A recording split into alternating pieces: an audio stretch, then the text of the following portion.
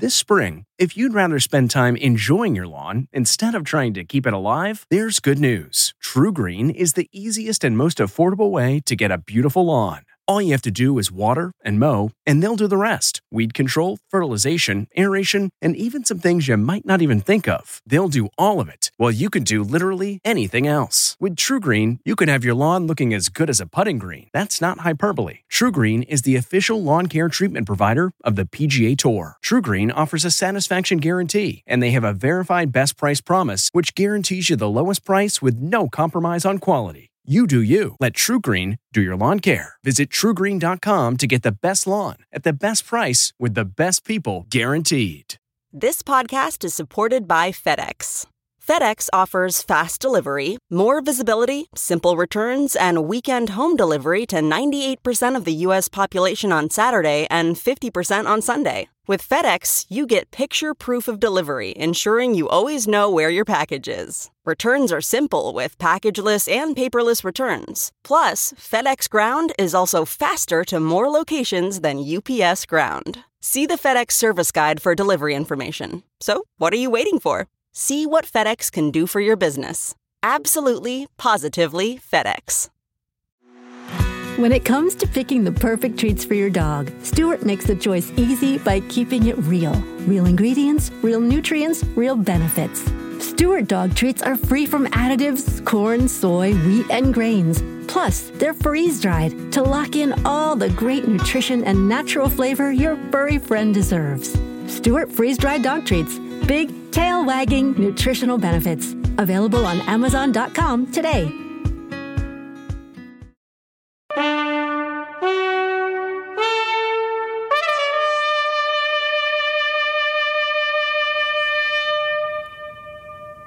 Good morning. Jane Pauley is off today. I'm Dr. John LaPook, and this is a special edition of Sunday Morning. Special and unusual as well. That's because I'm here in my role as a doctor as well as a broadcast journalist. Together this morning, we'll be looking at cancer, at its impact on patients and families, and most importantly, at research that offers hope of someday reaching a world beyond cancer. I'll be reporting on advances in immunotherapy, teaching the body to fight off cancer more effectively. And among the other issues we'll be exploring, the dramatic steps some women are taking after breast cancer surgery. As Erin Moriarty will be telling us, it's a matter of choice. I didn't choose to go flat. It chose me. Meet women who are breaking the silence and the rules when it comes to dealing with breast cancer. Instead of reconstructive surgery, they are embracing their scars. I love my body more than I ever have before. My body is good enough. Ahead on Sunday Morning, what it means to go flat.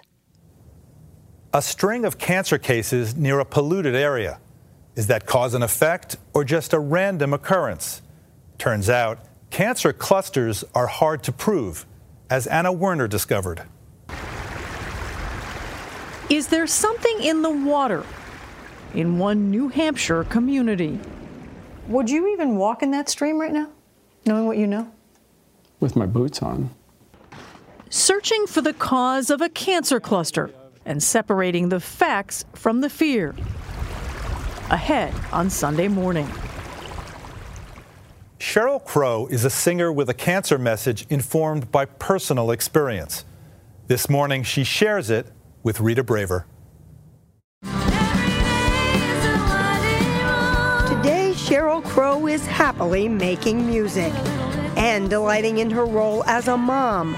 But in 2006, You're young, and suddenly they're telling you you've got breast cancer. It's like one of those scenes in a movie where all of a sudden it's like everything's swirling. I'm going to bring you into the exam room. Ahead on Sunday Morning, Sheryl Crow and the value of early detection. What, if anything, can we do in our own day-to-day lives to possibly hold cancer at bay? Martha Teichner has some food for thought. How many times have you had cancer? 5 times. Along the way, Chef Eric Levine became a believer. The relationship of food to health and wellness, it's massive. So your relationship with what you put in your grocery cart matters. Broccoli, kale, collards. From carrots to cabbage. Can you eat your way to a cancer-free life? Later on Sunday morning. All kinds of promising cancer treatments are on the horizon. Susan Spencer will be showing us a few of them throughout the morning. What do Death Stalker scorpions and Great Danes have in common? They're both helping cancer doctors find new ways of treatment. I think this will potentially be the biggest improvement in cancer surgery maybe in 50 years. That's saying a lot. New cancer treatments may be just on the horizon. And this is the dog here. And this Sunday morning. Exactly the same. It sure does. Those stories and more are just ahead. Welcome to Play It, a new podcast network featuring radio and TV personalities talking business, sports, tech, entertainment, and more. Play it at play.it. Cancer has plagued humankind from our very beginnings. Our timeline comes from Jane Pauley. When life began, so did cancer. Prehistoric animals have cancer. In humans, you can find signs of cancer in ancient specimens. Physician and scientist Siddharth Mukherjee calls cancer the emperor of all maladies in his Pulitzer Prize-winning History of the Disease. Around 400 BC, Hippocrates, the Greek physician known as the father of medicine, is said to have first given it a name, carcinos. Why was it chosen? Why that word? So the word comes from crab, and there was something about tumors as they sent their fingers or fingerlings into the body. They look like the legs of a crab sort of dug underneath the sand. But the earliest reference to cancer can be found about 1,000 years earlier, here on this ancient Egyptian papyrus. As for treatment, it says, there is none. In fact, it's not until the arrival of anesthesia in the mid-19th century that surgery became a viable option. Who would have thought you could open up a human body, take out an ovary that may have been involved with cancer, and sew that human being up again, and they would come back to life? This was an amazing advancement. How many labs are there around the world doing cancer research? Well, I would say hundreds. I mean, this building itself. Mukherjee, who conducts research and treats patients at New York's Columbia University Medical Center, says by the beginning of the 20th century, X-ray technology would give rise to the very earliest form of radiation treatment. And the use of toxic chemicals to kill cancer cells, what's commonly called chemotherapy, was a 1940s development. The dream was to invent a chemical that would kill the cancer cell but spare the normal cell. The problem is that cancers evolve out of normal cells. They are very close cousins. This woman has cancer of the cervix. Still, given that potential therapies were often as fearsome as the disease itself, a cancer diagnosis came to be cloaked in secrecy, even shame. When my mother was surviving cancer, it was literally unspeakable. Yeah. What changed that? You couldn't shove it under the carpet anymore. We saw our children dying from it. We saw our parents dying from it. It had to be a public word because otherwise we couldn't have a conversation. How can there be a war on something you can't name? Which brings us to 1971, when President Richard Nixon did, in fact, declare war on cancer. I sent a message to the Congress the first of this year, which provided for a national commitment for the conquest of cancer. The war on cancer grew out of a particular optimism around cancer in the late 1960s, early 1970s. Remember, human beings had just walked on the moon. Why don't we cure cancer in 10 years? It was thought very doable. It turns out that optimism was premature. Key was the realization that a patient's genes could, in effect, be calling the shots. What tells a cell to stop growing or start growing in the first place? The idea that sitting at the center of the puzzle was genes, that was a huge leap because all of a sudden you had a framework to understand cancer. Once researchers began to understand cancer's mechanism, more clues started to fall into place. And the Human Genome Project, completed in 2003, led to development of still more treatments, among them individually targeted immunotherapy techniques. And where are we in the timeline or the arc? The problem remains, how do you target, how do you kill the cancer cell while sparing normal cells? That was a puzzle in 1920, it was a puzzle in 1970, it's a puzzle in 2017. You have more tools now. Many, many more tools. The immunotherapies Jane spoke of a moment ago are in the very earliest stages of development. Even so, the effort to unlock the secret within the human immune system is already offering hope to patients for whom traditional treatments have fallen short. 12-year-old Ezzy Pineda will tell you what happened to her seems like a miracle. And you're feeling how? Feeling great. I feel like I could do anything. Back when she was just 9, feeling weak and dizzy, she was taken to a hospital on Long Island, where doctors gave her a diagnosis she barely understood: leukemia. So I'm like, am I gonna die? Am I gonna live? Am I gonna be able to do the stuff I did before? 98% of children with this form of cancer respond well to chemotherapy, so her doctors started there. But after 4 brutal rounds, Ezzy's cancer was getting worse. It was very scary. And a natural reaction is to think, why me? Yeah, I was like, what did I do bad so that God could give me this punishment? Desperate and out of options, Ezzy had one last chance.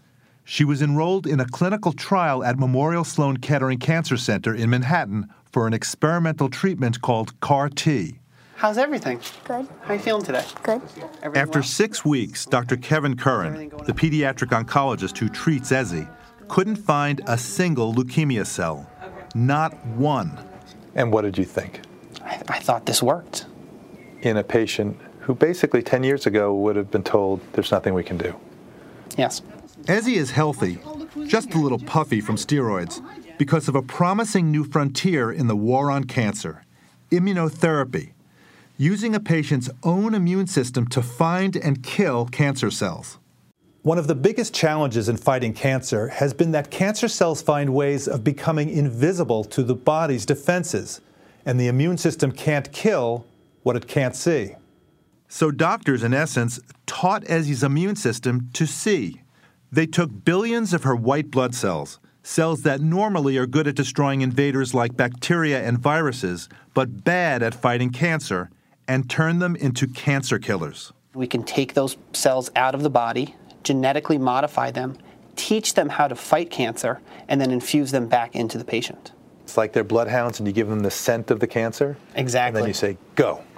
Traditional therapies like chemo and radiation often damage healthy tissue along with cancer cells.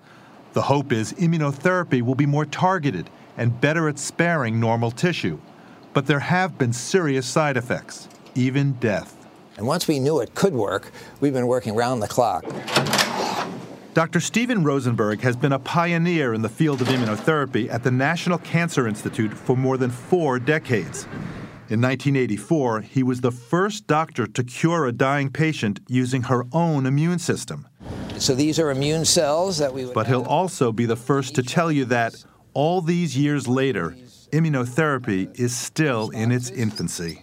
We've gotten to the point now where I think we understand why the patients who are successfully treated experience tumor regression. And based on that knowledge, I think we're going to see dramatic progress in the next few years to come.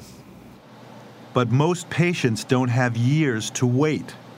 Lungs are somewhat compromised. Yeah. Like 29-year-old Barack Govensoiler, who has a sarcoma, a cancer in the connective tissue near his spine that has spread to his lungs. Now, normal lung would be black. These are all abnormal tumors, every one of these. He has many hundreds of different tumors that are in his lung. Barack has already been through 2 rounds of chemotherapy and multiple surgeries. He came to us, as do all of our patients, having exhausted what modern medicine can offer. And our goal is not to practice today's medicine, but to create the medicine of tomorrow. And that, Rosenberg believes, would be immunotherapy. Just as was done with Ezzy, Barack's white blood cells were taught in the lab to recognize his specific cancer type. A month later, Barack gets back his juiced-up cells, 90 billion of them put into battle. You can just imagine those cells chewing up the tumor when they go in there. Definitely feeling very hopeful. I mean, you draw the lottery, and to actually be part of this trial is just an incredible opportunity in itself. Now he's waiting to see if those cells did their job. Up until now, the highly personalized treatment that patients like Barack and Ezzy received has only been available in clinical trials. But by the end of the year, a very similar treatment will most likely be approved by the FDA. And another type of immunotherapy is already available in hospitals across the country. Drugs called checkpoint inhibitors are being used to fight certain types of cancers of the kidney, bladder, lungs, and more, with especially positive results for melanoma. Good. While effective treatment for widespread or metastatic cancer remains elusive, doctors are hopeful they're at least on the right path. Right now, in the spectrum of cancer treatment, what percentage can be addressed by immunotherapy?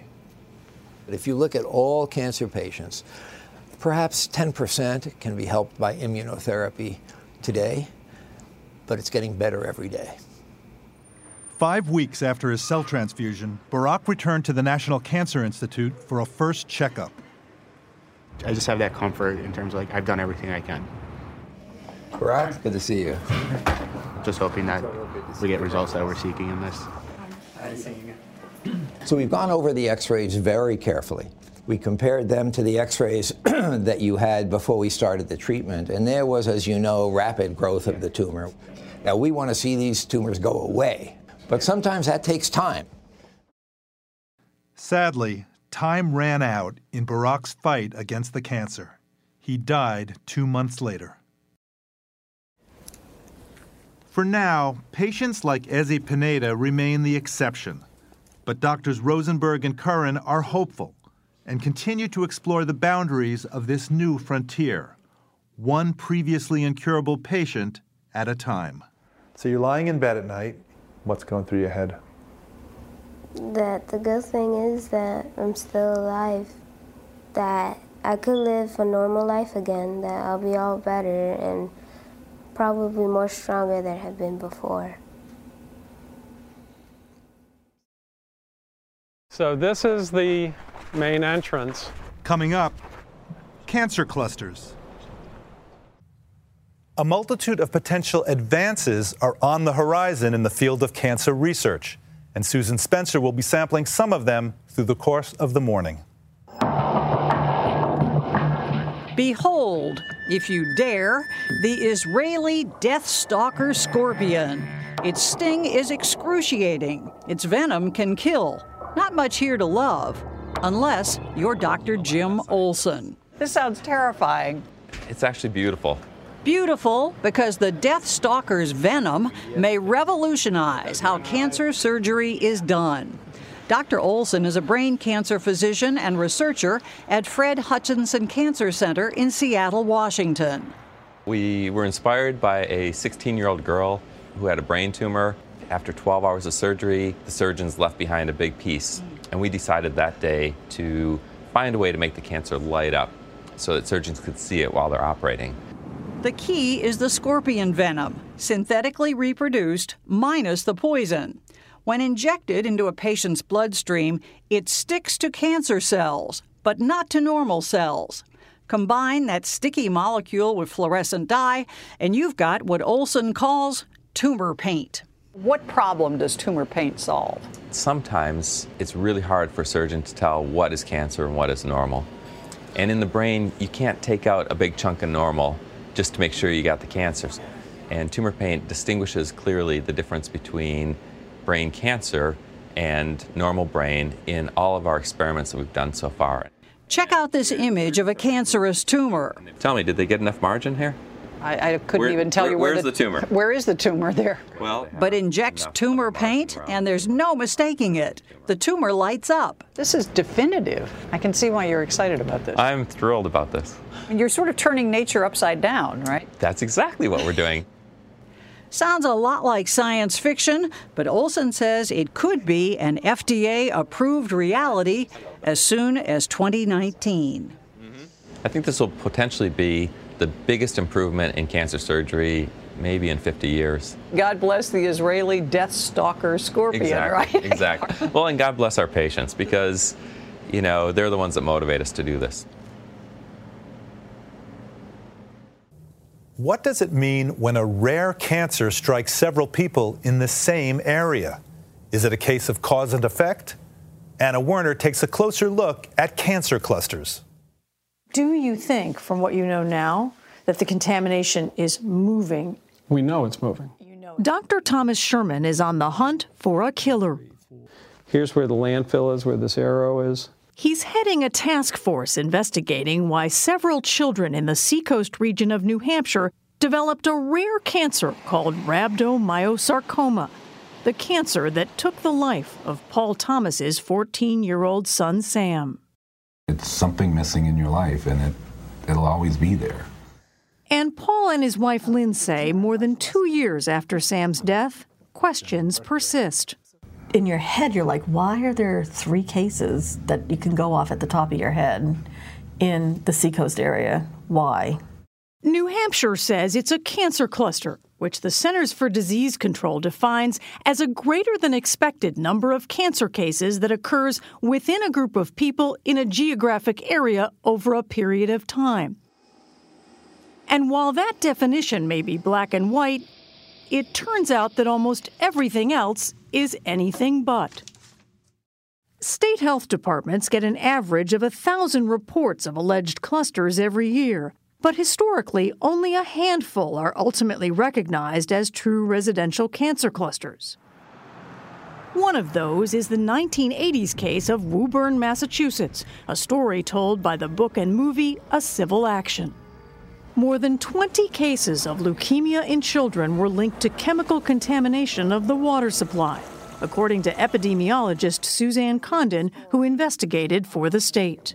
How hard is it to figure out if something really is a cancer cluster? I've been asked that before, and my standard response is extraordinarily difficult at best. Toms River, New Jersey is another recognized case. But some other notorious incidents often thought to be cancer clusters were not. That includes the California events depicted in the movie Erin Brockovich.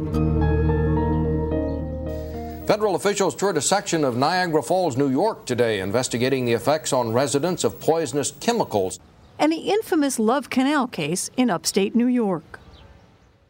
Investigators have to consider several factors, including how often the cancer occurred, how long it took for it to develop, whether genetics might play a role, and one more thing, chance. It seems like people want to say, it just can't be a coincidence.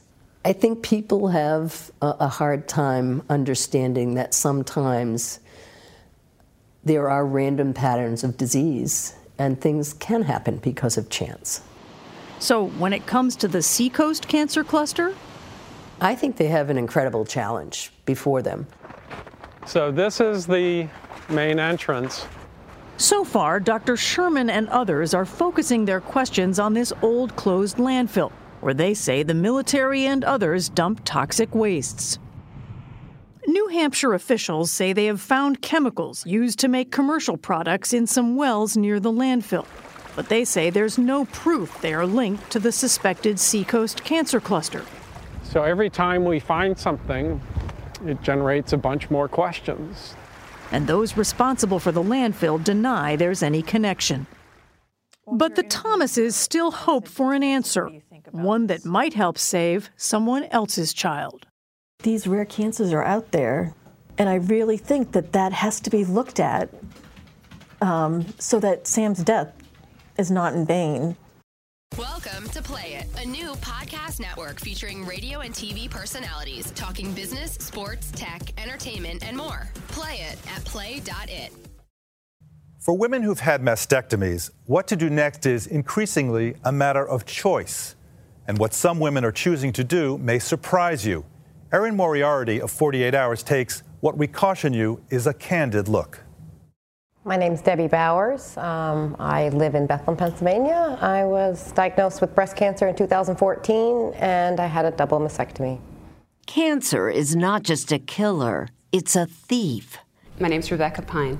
I was diagnosed in 2009 with breast cancer, and I've had a double mastectomy. Each of these women, ranging in age from 34 to 52, have lost breasts to cancer. Yes, it's a loss. It's certainly a loss. And you learn to deal with it in whatever way you can. And it's how these women chose to deal with their loss that is sparking conversation. Fair warning, some of these images are graphic. They call it going flat. Instead of replacing their curves with surgical implants, these women are embracing their scars, even bearing them publicly. I never saw anybody like me. I never heard about anybody like me. I was like, where are you people? Like, I don't get it. Where, like, I've never met a flat person before, and where are you?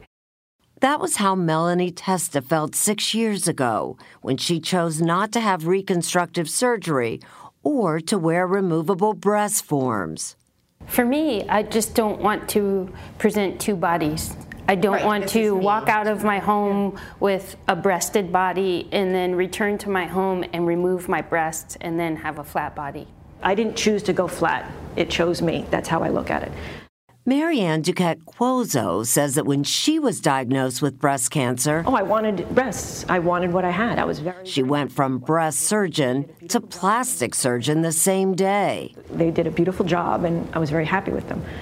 But Marianne, one of the estimated 20%, according to doctors who suffer side effects, had infection after infection. It was just, let's get them out. It's kind of a myth. You know, they're going to pop them in, it's going to be fine, they'll be great. It's a myth. There's another myth, says Thedra Culler-Ledford, that reconstructed breasts will feel real. They'll feel like regular breasts to somebody else who's touching them, not to you, to a man perhaps, or to whoever. They don't feel like real breasts. Yeah, there's no feeling, there's no nipple, there's no sensation.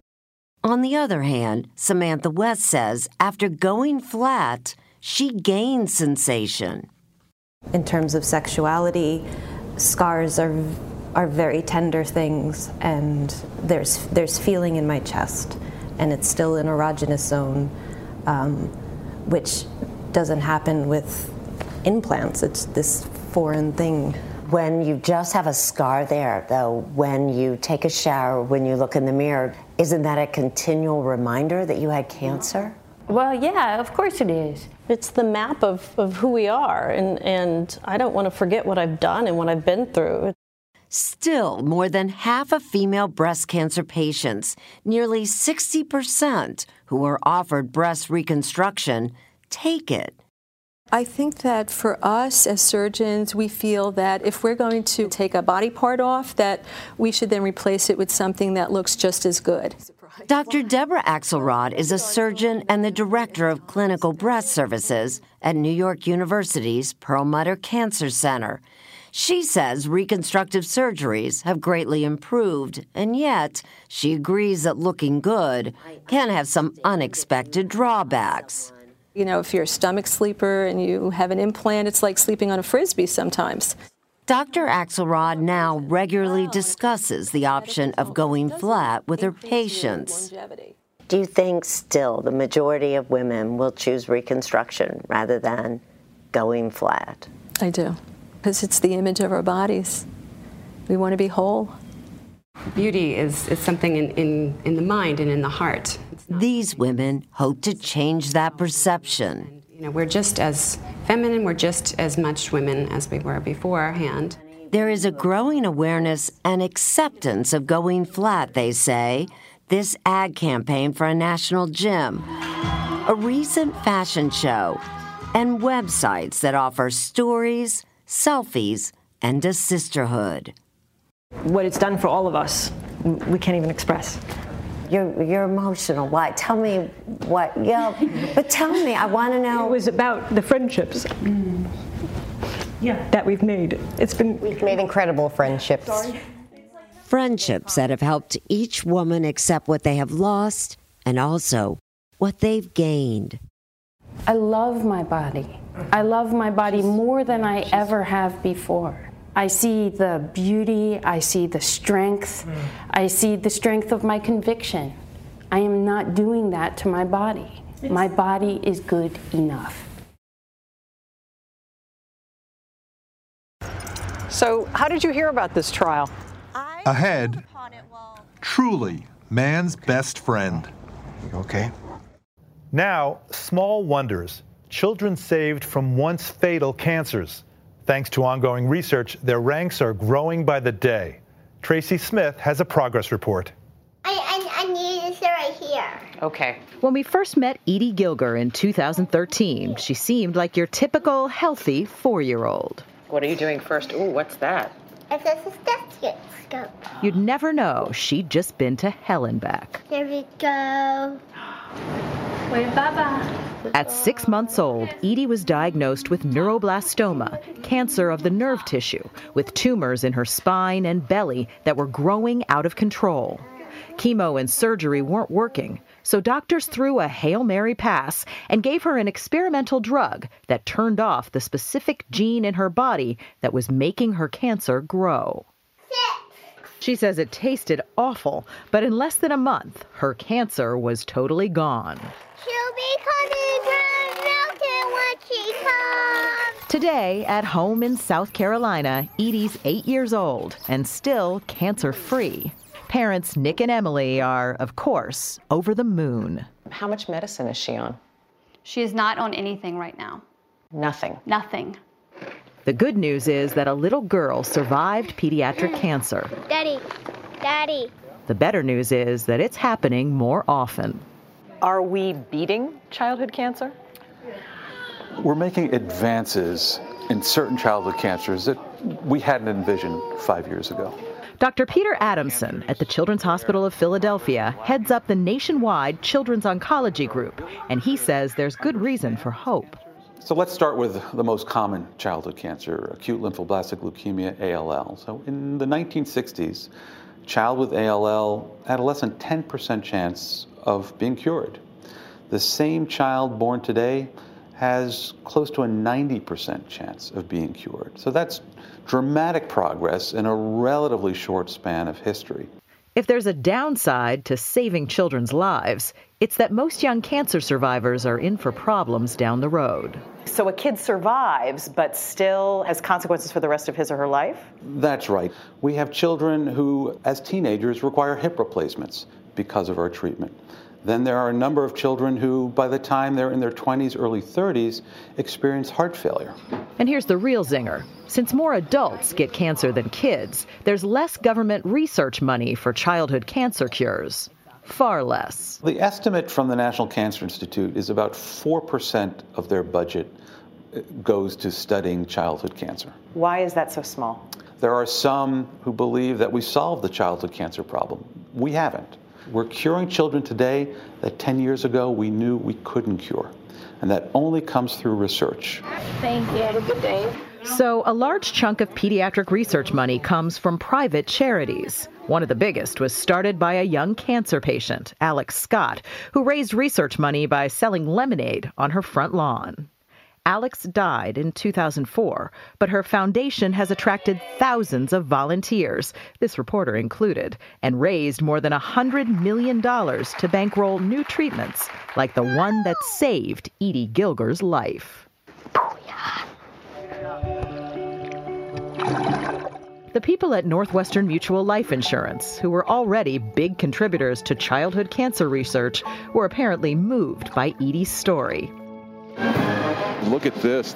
They even built a float in her honor for this year's Rose Parade in Pasadena. A giant floral sculpture of a blonde former cancer patient just being a little girl again. How do you feel about all this? Very lucky that they made that medicine, because if they didn't make that medicine, I would be in heaven. And that's something her parents thank heaven for every day. Edie had literally just been rushed to the ICU, and I left the hospital that afternoon, and I looked in the rear view, and I saw Edie's car seat empty. And I remembered that there are people that leave the hospital and they don't get to, put their child in that car seat ever again. When we left the hospital, she came with us. She left with us. That's a big thing. Diagnosed with neuroblastoma at just 6 months old, and thanks in part to support from Northwest. Broccoli, kale, Ahead, cabbage. does diet make a difference? Very healthy. We've got some food for thought now about diet and cancer from Martha Teichner. What we're going to do today is a stuffed zucchini with orzo risotto. Chef Eric Levine's eureka moment about healthy food came with his 5th cancer. It's a numbers game. Yes, he's beaten cancer 5 times. Ostrich. That moment came on the best and worst day of his life. Hours after chemotherapy and radiation, barely able even to stand up, he competed on the Food Network show, Chopped.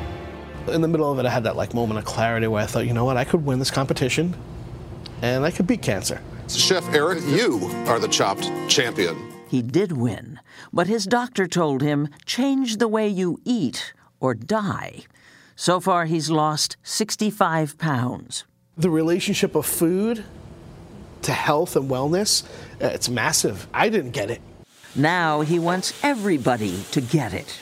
He sneaks healthy dishes like this stuffed acorn squash onto the menu at his New Jersey restaurant. When things are jammed down your throat, people resist. I definitely will make this at home. All of these things can work for you. What cancer patients eat matters. Do you prepare meals on days when you're feeling well? Mary Eve Brown is an oncology dietitian at Johns Hopkins University in Baltimore. It's been reported that 2 out of 3 people, when they show up at that very first oncology appointment for treatment, are already suffering nutritionally, either undernourished or malnourished. So he had about a quarter of a cup of chicken noodle soup. How did that go? Terrible. Terrible. Because he was so undernourished, Jack Appelfeld's chemotherapy session had to be canceled. Anytime we hold treatment, that has impact on survival. That's how powerful nutrition is during your cancer treatment. So, is there evidence that food can actually cause cancer? There's a relationship between high-fat meats and certain types of gut cancers. There's even a bigger body of evidence about obesity in cancer. Female cancers, pancreas cancer. And what I like to say, Martha, is eat the rainbow. We want to eat a variety of colorful vegetables and fruits. This is the power of prevention. Dr. Margaret Cuomo has produced a documentary and a companion book, both called A World Without Cancer. We took a spin around her local supermarket on Long Island. The antioxidants and anti-inflammatory qualities of the vegetables and fruits we're seeing here today are those elements that are going to help us reduce the risk for cancer, diabetes, and other diseases. So says Cuomo, but there is some debate about the role of specific foods in cancer prevention, even organics. Still, she's a believer and says consider organic. But if you gasp at the price, buy as much as you can afford. It's important that you eat the vegetable. That's the important thing. So if you cannot get them organic, you're going to eat the vegetables regardless. And here's something you may not have thought about. We want to keep to the periphery of a supermarket because the healthier foods are going to be located there. Cuomo says fill your cart with fruits and veggies, like tomatoes, peppers, oranges, broccoli, kale, collards. And she says, try green tea. Green tea is known to have catechins, and that has a powerful anti-cancer effect. We have some beans, we have our... And what does all that look like on your dinner plate? You want 2/3 of that plate to be consisting of vegetables, whole grains, and fruits, with 1/3 of it protein. That protein can be a bean, It can be black beans, chickpeas, lentils. It can be a lean protein like fish or poultry. And what do you say to people who say, I hate all that stuff? Learn to like it. It's good for you.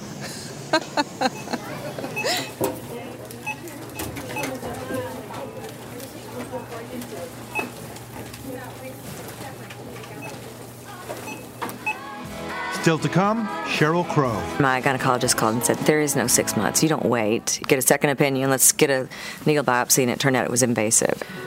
And the warm, wet tongues and the cool fur of dogs. The video that's no game. Welcome to Play It, a new podcast network featuring radio and TV personalities talking business, sports, tech, entertainment, and more. Play it at play.it. Beyond Cancer, a special edition of Sunday Morning. Here again is Dr. John LaPook. Topping the charts with hit songs is just one side of Sheryl Crow. Spreading her hard-won knowledge about early cancer detection is another. She talks about that and more with Rita Braver. This is where we're used to seeing Sheryl Crow. On stage with a guitar in her hands.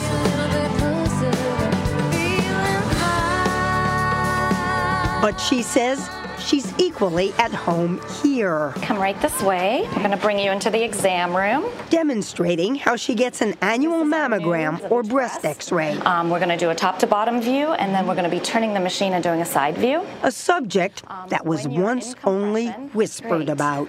Just going to bring the machine up here. Women just didn't speak about their breasts. It was so taboo. Obviously, we live in a different day and age, and I feel like I'm in a kind of a rarefied position in that I have a very large fan base of women, and those women, they've got teenage girls now, and it's just great to at least stay on top of your own health. And she makes no bones about being a paid spokesperson for Hologic, which makes 3D imaging machines for mammograms. It can be the difference between a real harsh treatment or something that's early and is ultimately a cure. Crow has reason to understand the importance of early detection. In 2006, you discovered that you had breast cancer. How did you even learn that you had it? I had a routine mammogram. It was a very inopportune time. It was right before the Grammys. My personal life was kind of in turmoil, and the last thing I wanted to do was go have a mammogram, but I did, and the result was come back in 6 months, that we've seen something that's kind of suspect, but let's keep an eye on it. And my gynecologist called and said, there is no 6 months. You don't wait. You know, let's go and get a second opinion. Let's get a needle biopsy, and it turned out it was invasive. Can you remember the emotions that went through your mind? You're young, and suddenly they're telling you you've got breast cancer? Yeah, I do. You know, it's like one of those scenes in a movie where all of a sudden it's like everything's swirling. And she said right off the bat, you're not going to die. This is very early. We'll do a lumpectomy and radiation, and you'll get on with your life. It was a life that Sheryl Crow had worked hard to build. Raised in Kennett, Missouri, she worked as a grade school music teacher after college. But on the side, she had a gig singing commercial jingles. In and out, that's what a hamburger's all about.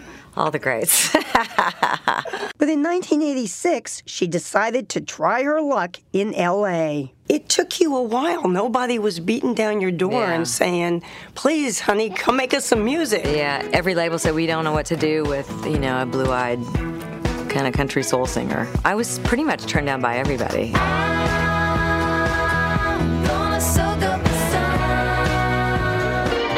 In 1993, she finally broke through.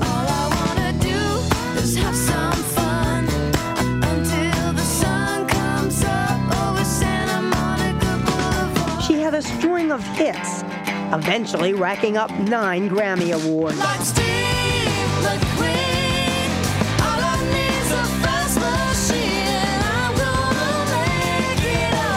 Then in 2006, at age 44, a double whammy. Not only cancer, but the end of her engagement to cyclist Lance Armstrong.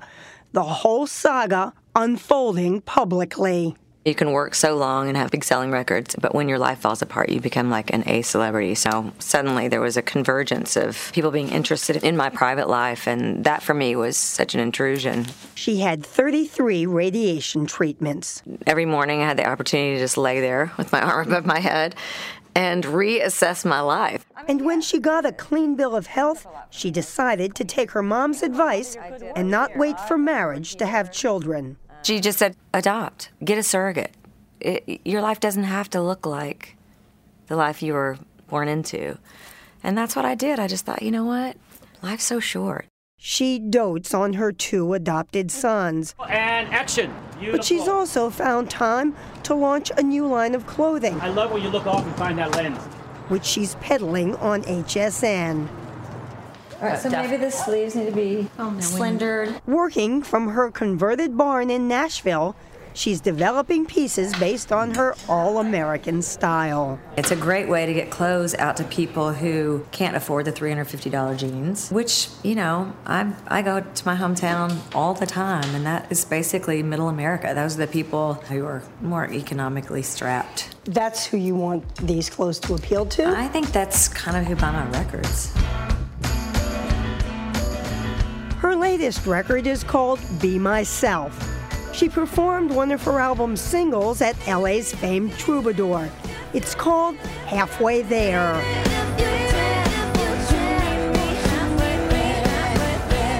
She says the song is about urging people to listen to each other in today's vitriolic political climate. Doesn't matter if you're this person and I'm that person. Don't we all want the same thing at the end of the day?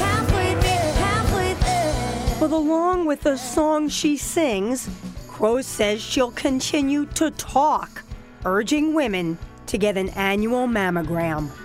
I was healthy. I didn't have any family history. The technology is getting better and better. So at a certain age, take it into your own hands to make sure that you're your advocate. I look at the opportunity as more of a gift than a responsibility. It's worth being said.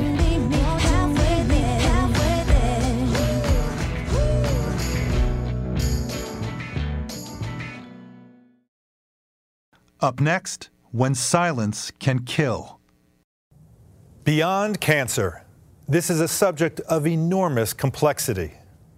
And imagine this, a vaccine that can actually prevent cancer, if only people would take it. Here's Dr. Tara Narula. 1 in 4 Americans, about 80 million of us, are infected with the human papillomavirus, HPV. It's the most common sexually transmitted infection, although most people don't develop symptoms or health problems. But around 30,000 cases of HPV-associated cancers occur in the United States every year. HPV is the main cause of cervical cancer in women and the cause of many vulvar, vaginal, throat, tongue, tonsillar, anal, and penile cancers. The good news is there's a vaccine for HPV, which can prevent the majority of these cancers. It's recommended for all kids ages 11 or 12 years before they're exposed to the virus, which is when it works best. Here's the bad news. Only 63% of girls and 50% of boys are getting the vaccine. It's the most underutilized immunization for children. For cancer doctors, this is a public health crisis. So who is responsible? 1, 2, 3, breathe. The problem lies in part with pediatricians and other providers who haven't been aggressive enough in talking to parents about it. Studies show that a forceful endorsement from a physician is the most important factor in whether children get the vaccine. But parents are also a big factor here. Many choose to skip the vaccine rather than acknowledge their child will eventually be sexually active. I have cervical cancer.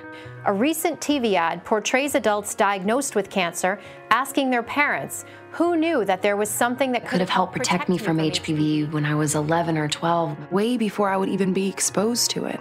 Did you know? Mom? Dad? For others, there's concern about the safety of the vaccine, but dozens of studies confirm it's safe.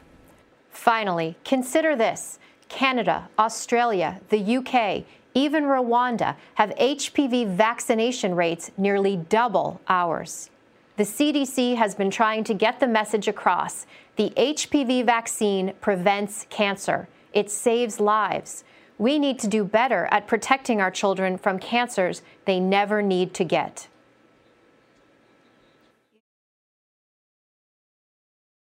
Next, his toughest battle.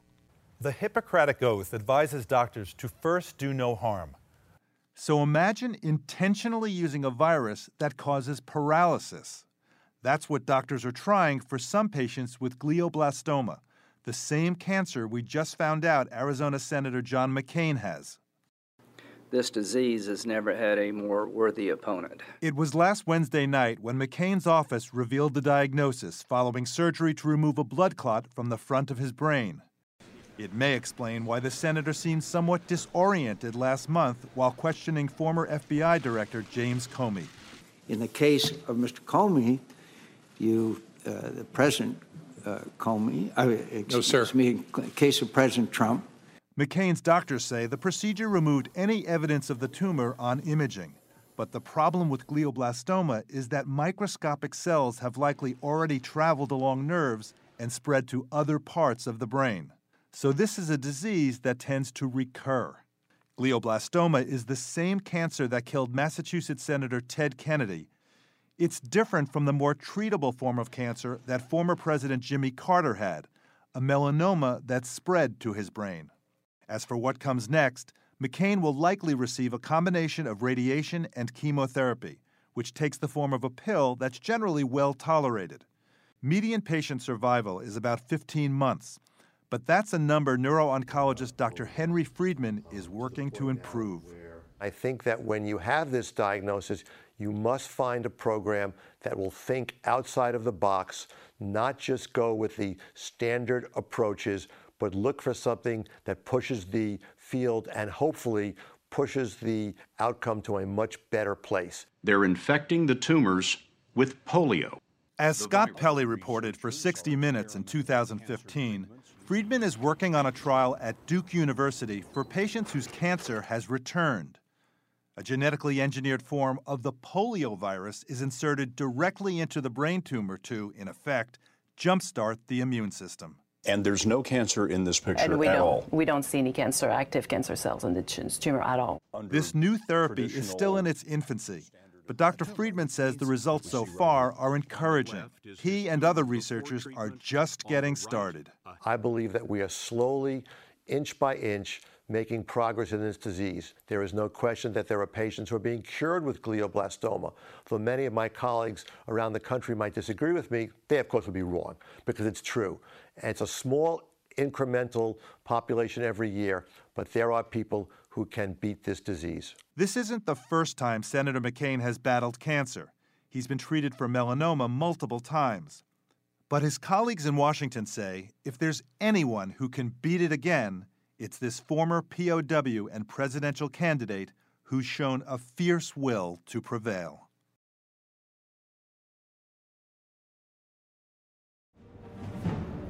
Up next, a video game for Joel.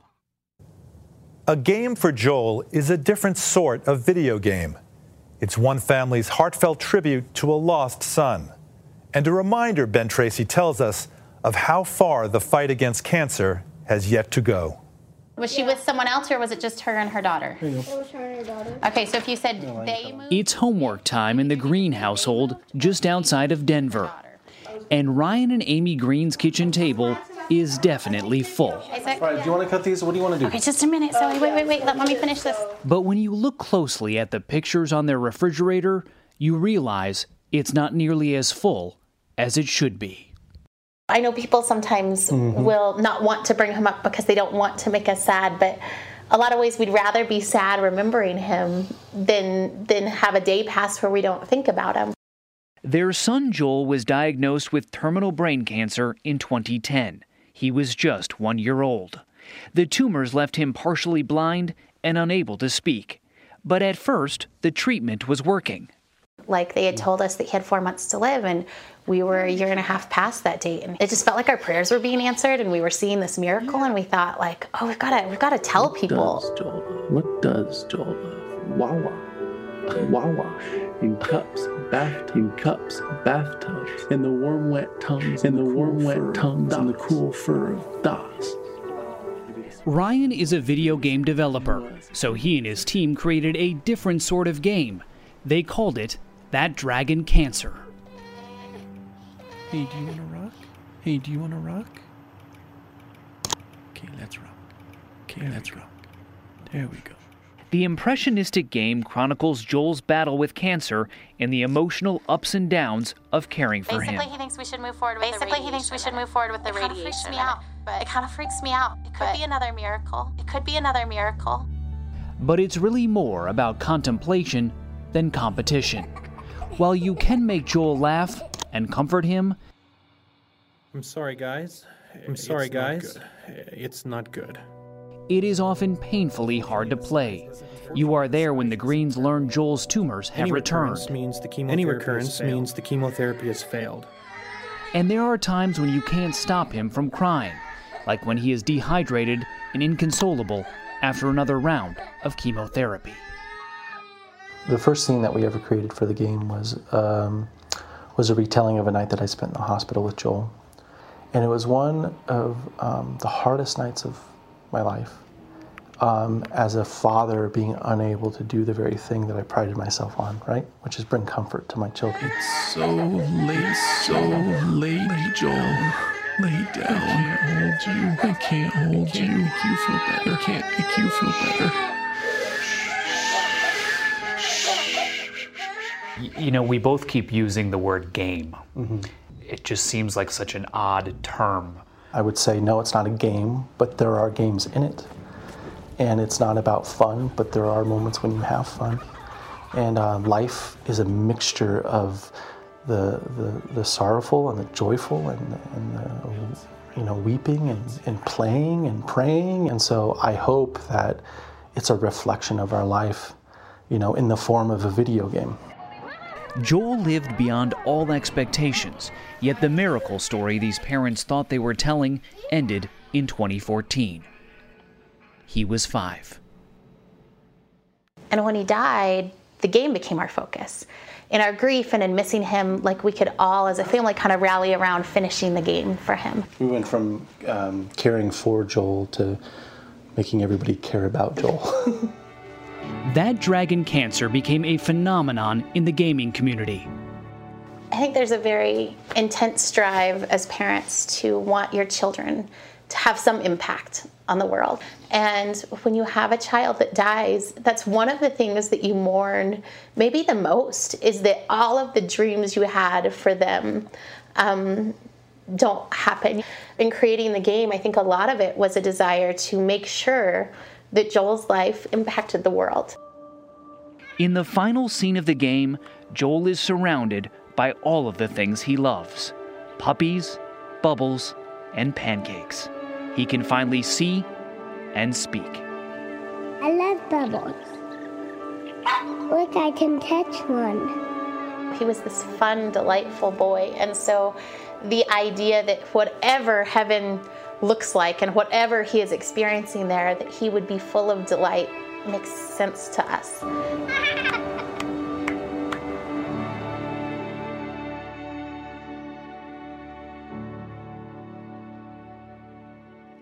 It's just not possible to cover all the complexities of cancer in a single morning. So we urge you to go to our Sunday morning website for more information on cancer and the ways we're combating it. And next week on Sunday Morning, Sunday at the Shore.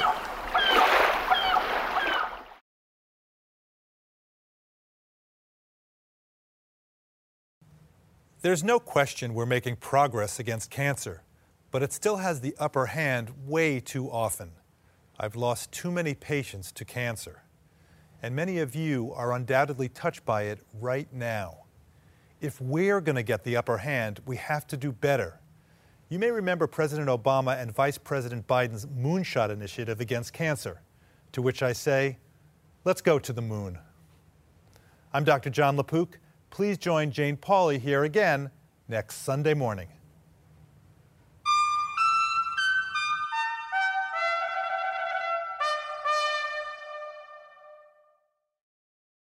If you like CBS Sunday Morning with Jane Pauley, you can listen early and ad-free right now by joining Wondery Plus in the Wondery app or on Apple Podcasts. Prime members can listen ad-free on Amazon Music. Before you go, tell us about yourself by filling out a short survey at Wondery.com/survey.